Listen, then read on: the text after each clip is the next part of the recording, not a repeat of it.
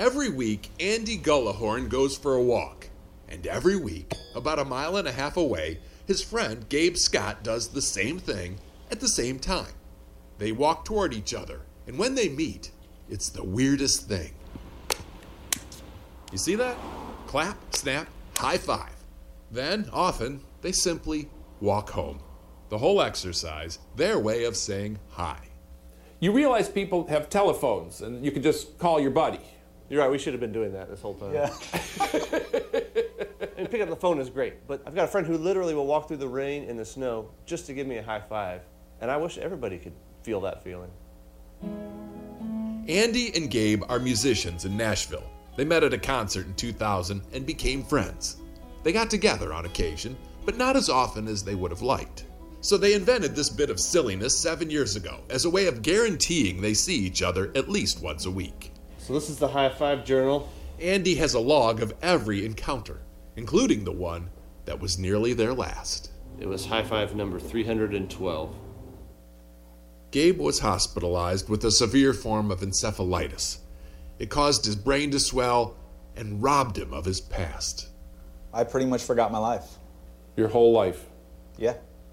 And that's when his buddy Andy, now a virtual stranger, came to visit. Said, well, Gabe, this is going to sound really weird, but I need you to do something for me. Give me a high five. And he was like, okay. When the moment happened, my body just did what it's been doing for years. Clap, snap, high five. That was in September. Since then, a lot of his memories have returned, but few more cherished than this silly tradition, which doesn't seem quite so silly anymore. It's really special to have a memory of something. To have something that's this consistent in my life, that means this much. Andy even wrote a song about their ritual. So take a walk with me on Monday morning. It's a reminder that going out of your way for someone is still the straightest path to an everlasting friendship. Knowing the small things matter, it's really no small thing.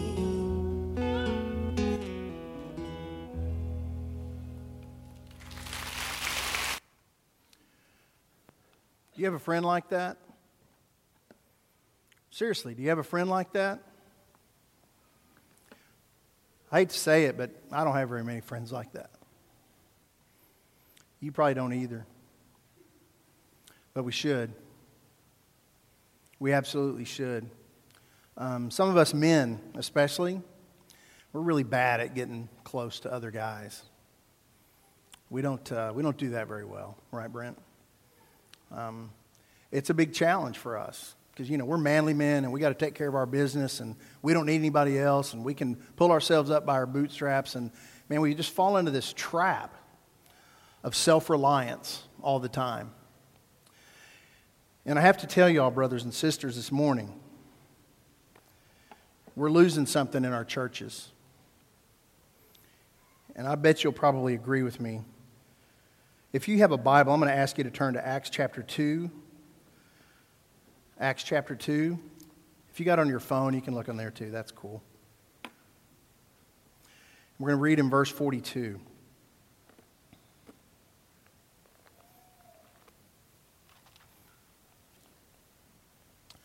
Please listen to the word of God.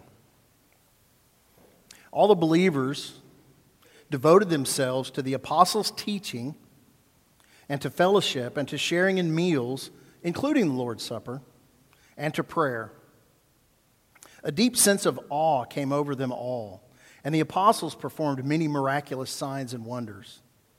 And all the believers met together in one place, and they shared everything that they had. They sold their property and possessions and shared the money with those in need.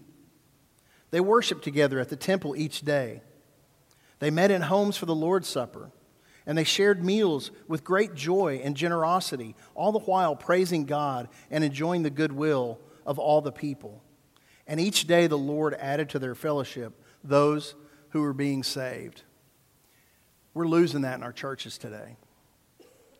We're so into our own selves and our own lives and our own way of doing things, and we don't follow Philippians 2. We don't consider the other other person's interests ahead of our own. We're all about our interests, even in the church. And it's even a bigger challenge. I mean, used to back in the day, everybody kind of went to churches that were close to wherever they lived. We live 35 minutes away from here, and some of you live that far, maybe even farther. And it's a challenge to truly have real community and relationships when it's hard and it's challenging to spend time with people. And we got our own busy schedules. We're all going 100 million different directions, and I'm guilty of it as well. So don't think I'm picking on you, because I'm talking to me too. I mean, I think of the days of travel soccer and travel basketball and all the other things that our kids had going on in school. We were gone all the time, constantly. And it was a challenge, honestly, to try to make sure as parents we could do what we could to make sure our kids understood the main thing. If you've seen that movie with Billy Crystal from a few years ago, you know what the one thing is. So, that is that Christ is above all and over all and is all. And there's nothing else more important than that. And we can give good lip service to that, can't we? We can give really good lip service to that. I mean, we all would agree with that. But do our schedules match that? I don't think so. Mine doesn't. Yours probably doesn't either, if we're perfectly honest about that. I'm going to share with you the story. I don't know, anybody ever heard of a video game called Just Dance? Anybody raise your hand? Anybody ever? Raise your hands, okay. That doesn't mean you're getting the Holy Spirit or anything. Okay, thank you. Okay, I mean, maybe you are getting the Holy Spirit. I'm not judging you, I understand. But I want to share something. This is a press release from 2004, 2006. I can't remember. It has the date on here. From the introduction of the video game system where Just Dance became popular, called the Nintendo Wii. Okay? And what I'm going to do is I'm going to point to you and I want you to read some of the words. I didn't do the Jeff Walling thing of like making them a different color or anything like that. So it'll be kind of difficult and challenging, but I think we can pull this off. In the world of technology, there are two names that consistently impress me with their ability to mix innovation, humanity, and fun. Apple is one. By the way, here we are 17 years later, and that's still a true statement. Apple is one.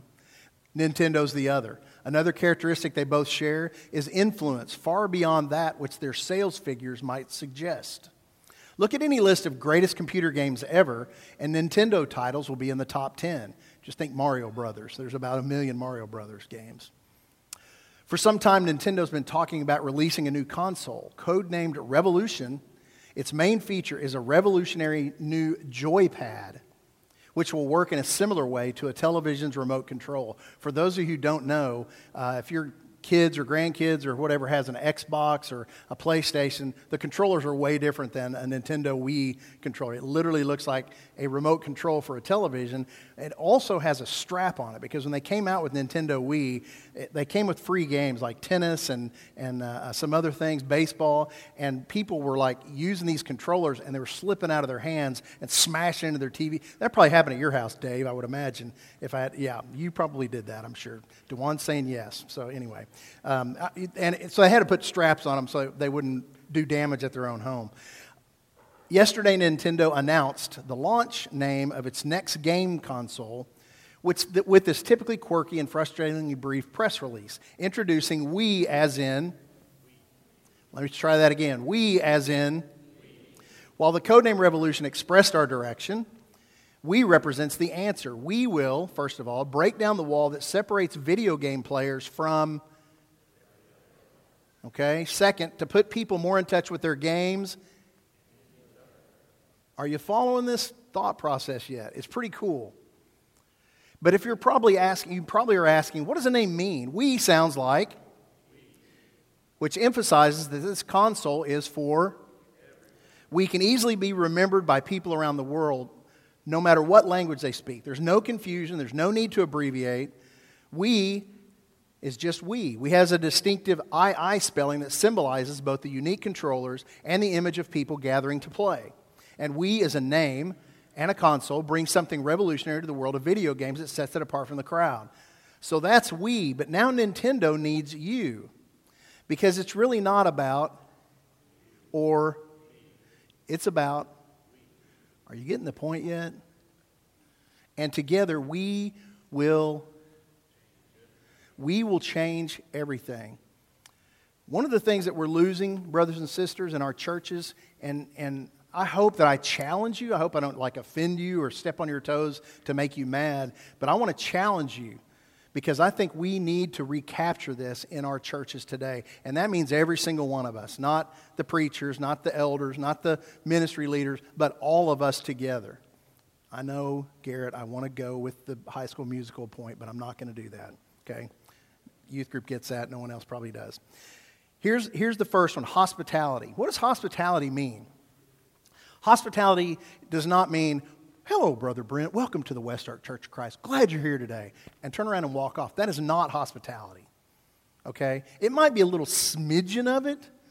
Hospitality, if I can embarrass them, is what Paul and Colleen Shirley do. You know what I'm talking about, right? They it's like they're gathering the chicks for their hen house or something. Every Sunday, they're out there trying to identify. And if you're a guest, they probably have done this to you or they've tried to do it to you, and you might have kept them at arm's length. I don't know. Colleen can be pretty assertive, honestly, in this kind of a scenario. But they invite you into their life. They ask you to be part of what's going on to them. I see some of y'all smiling because they've done that to you. You know exactly what I'm talking about. They don't take no very well for an answer. Hospitality has two parts to it. The first part is this. It's welcoming in your family and your friends into your life, to live life with you. But there's another part of it that we don't really do very well, and that's to invite what the Bible calls strangers in our country, or people that are not from our family or our tribe, if you will, into our lives, and to associate with us and walk alongside them, to share what we have with them. That's what real hospitality is. The second thing that we're losing is fellowship. Now, I don't know, maybe you're a much deeper thinker than me, and for those of you who don't know, most of my theology can be defined by the great philosopher of my time, Leonard Skinner. I am a simple man, okay? And so I'm pretty simple-minded, and that's how I just go a lot of the times. But the reality is, when I think of fellowship, I think of green bean casserole. And I think of cheesy church potatoes. My wife's church calls those funeral potatoes. I don't know why. That sounds horrible. But I think of sliced ham. And I think of paper plates and napkins and people standing in line and dishing all this stuff out and just sitting down and having a good time. And I mean, that is fellowship, but that's not the sum total of fellowship. Fellowship is a participation in other people's lives.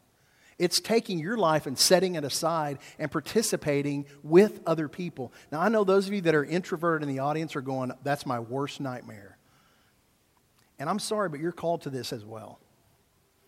It's not just extroverts or people who are very friendly. My wife, those of you who know my lovely wife, Christy, who's in Texas with her folks today, she is one of the most hospitable human beings that God ever created. And you talk about opposites attract, because I'm not very hospitable a lot of times. Right, Cade? That's true. I'm just kind of not. So I'm not going to call you out like Larry did last week, just by the way, other than that. But, I mean, she loves to have company. I mean, she literally would have, Suzette knows, she would have a party at our house every single day if she could. She gets all of her energy and all of her just motivation from being around other people. I mean, it's crazy. I got to have a break. I got to go sit on my John Deere lawnmower every once in a while and just get my headphones in and listen to my Kenny Chesney songs and ignore the rest of the world for a little bit just to kind of get my act together. But man, that's not how she rolls. And I'm not saying you got to be like her, although that's a pretty good person to be like if you want to be like somebody. But I'm saying that we have got to be in fellowship with one another. We need to spend time in each other's homes. We don't do that anymore.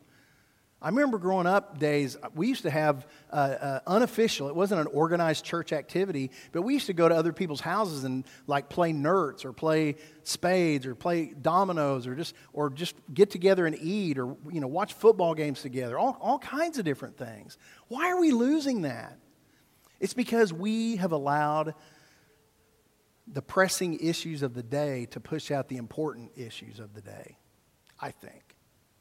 And I want to challenge you to rethink that in your own life. I mean, and no, this isn't just a sorry plea for you to invite me to your house for dinner, okay? I'm happy to accept that, by the way, but that's not the point of this. True fellowship is living life together. And I realize for people like me that live 35 miles away, that's going to take some effort on my part. Okay, no excuses. That's what God calls us to. We are called to be a part of each other's lives. Community. It's funny, I've got several friends of mine that are pastors of community churches in different parts of the United States. And you know what their biggest challenge is? Lack of community. That's so ironic to me because that's what they have established, many of them, for. I'm not saying they're all like that. But they will tell you that that's a big challenge for them. They'll tell you that they're an inch deep and a mile wide. And guys, as Christians and as Christian family, we just read it in Acts 2. We can't be an inch deep and a mile wide. We've got to be a mile deep and a mile wide and growing. We've got to continue to bring in people and share with people and include people and not leave anyone out. Every person in here can relate to being left out. That's a horrible, horrible feeling. I hate being left out. I hate feeling left out. I hate that nobody thinks enough of me to try and include me in this or that. I don't like it, and you don't like it either. And it's up to us to make sure that we don't do that. We have got to be an active part of the community of believers that gather at this place. That means even when it's inconvenient sometimes for you to do so. Generosity. Generosity is a big part of what Acts 2:42 through 47 is talking about. It's talking about taking what you have and sharing it with other people. And I think that's especially true. The story comes to mind, obviously, of the widow lady that Jesus and his disciples were watching in the temple, and she throws her 2 copper coins into the contribution for the week, if you will, and all these other people are putting in tons of money, and he's saying, you know, she gave more than anybody else because she gave all she had. That's what we're called to do, guys. That's the kind of people that we're called to be. Anything that you have is not yours. It's from God. Everything. Your houses, your cars, your money, your jobs, everything. Your clothing. Your DirecTV subscription, like I have. I mean, that's not mine. Those things are from God, and we're called to share those things with people who are in need. And yeah, that means if you want to come over and watch a football game at my house, come on. You're invited. A standing invitation. I told Steve Allen a while ago, on September 11th this year, for one day, I'm going to be a Razorback fan. Those of y'all that don't know me, I'm a big OU fan. And everybody thinks I hate Arkansas, and I don't hate Arkansas. I just feel bad for them mostly. But that day, except for my brother Scott Morris, who's probably, I don't see him here, so they may be watching, you know, everyone else will be united in this state because they're playing Texas that day. So anyway, had to throw that out there. Community of believers. So generosity is talking about the fact that we need to share what we have, even if it's something that we want, with other people that are in need. We've got to get our priorities. I mean, the theme of Soul Quest was upside down. In the normal world, that makes no sense. Why would we share what we need with somebody else? Because God blesses that. That's why. Because God will bless us. Because we realize that we can and need to be dependent upon God, not independent from God and from each other. I mean, we truly are family, and we're supposed to act like that and treat each other like that. Generosity. Holy. That's kind of a church word that you hear a lot in church, of course. And holy is a word that's in the Bible, obviously, many times. It really means that we, as a community of believers, are set apart for a purpose that God has for us. And that purpose is to share the message of Christ with other people. Do y'all know what the 2 greatest commands are? What's the first one? Somebody tell me. You can talk out loud. It's okay. To love God. In Mark, it says, with all your heart, all your strength, all your mind, and all your soul. That's your whole being. What's the second command? Anybody? To love other people. All the law and all the prophets fall underneath that. Everything else is just execution, honestly. We've got to love God with everything. We've got to love other people as much as we love ourselves. Man, if we did that, the world would be a different place. There's no doubt about that. It would be a totally different place.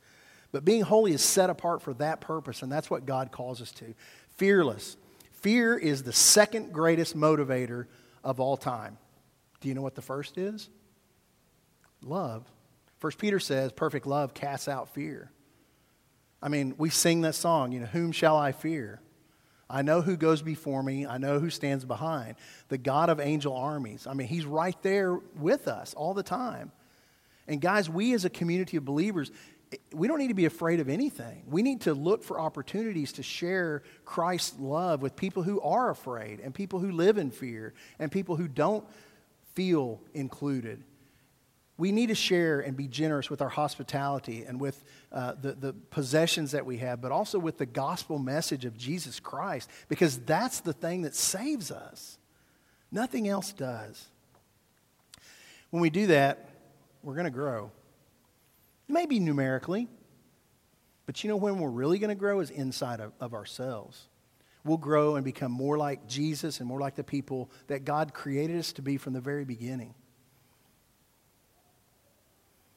I hope that the message today challenges you a little bit and you ask yourself the question, am I living this out? Do I need to make some changes in my life? I hope the answer is yes, because I hadn't been to everybody's house here. See, again, I'm asking for invitations, I guess, but just kidding. I know that's cheesy, but it's true. And maybe you hadn't been to my house either. I'm not saying it's a one-way street. It's a two-way street. There's one other thing I want to share this morning that I want to challenge us on too, that has everything to do with unity in the church, because the last part of community is unity, as you can figure out. And that is that we've got this divide going on between generations right now. And there's always been challenges and tensions between generations for at least my whole life and probably before that. But you probably have heard maybe of some older people, those of you that are younger, say things like, those Gen Zers and those millennials, they're a bunch of slackers. They don't work hard. They don't, boy, if we ever had to go to war and they got drafted, we'd lose for sure because they're not tough and they're just a bunch of wimps and blah, blah, blah. That's not good to say that. And it's insulting and it's condescending. And I wish, younger people, that I could say that that's a one-way street, but it's not. Because on the other hand, you've got, okay, boomer. Okay, old man telling kids, get off my lawn, you kids. I mean, we say these things, and words matter. Words carry weight. Guys, we're supposed to come together. There's great wisdom that comes from knowing older people. I challenged all the kids in my classes at Soul Quest to find some older people at their church, and you can define whether you're an older person or not, okay? To go and get wisdom from you, to sit down and go, hey, let's have a cup of coffee sometime. Let's have Coke together. I want to just find out what life was like when you were my age. And I guarantee, younger people, you'll learn more in that conversation than you will in 6 months sitting in church. Chris is a great preacher, and maybe he would debate that. But I'm just telling you, you'll learn incredible wisdom when you do that with older people.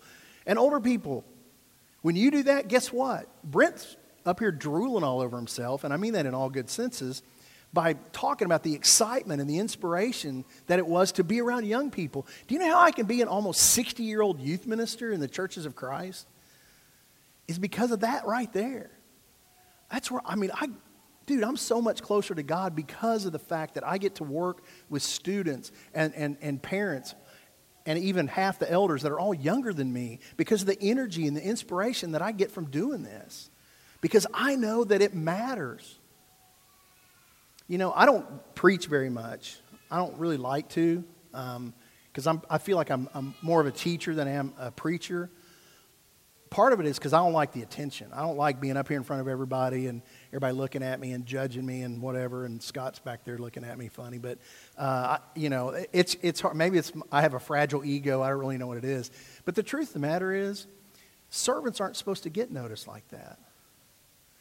And I think we need to celebrate each other as the community of faith, not single out people that seem to be above everybody else. We need to let us all buy into the truth of being this community of believers and sharing all things together. We're going to share in a meal in just a minute called the Lord's Supper, the communion, whatever you want to call it.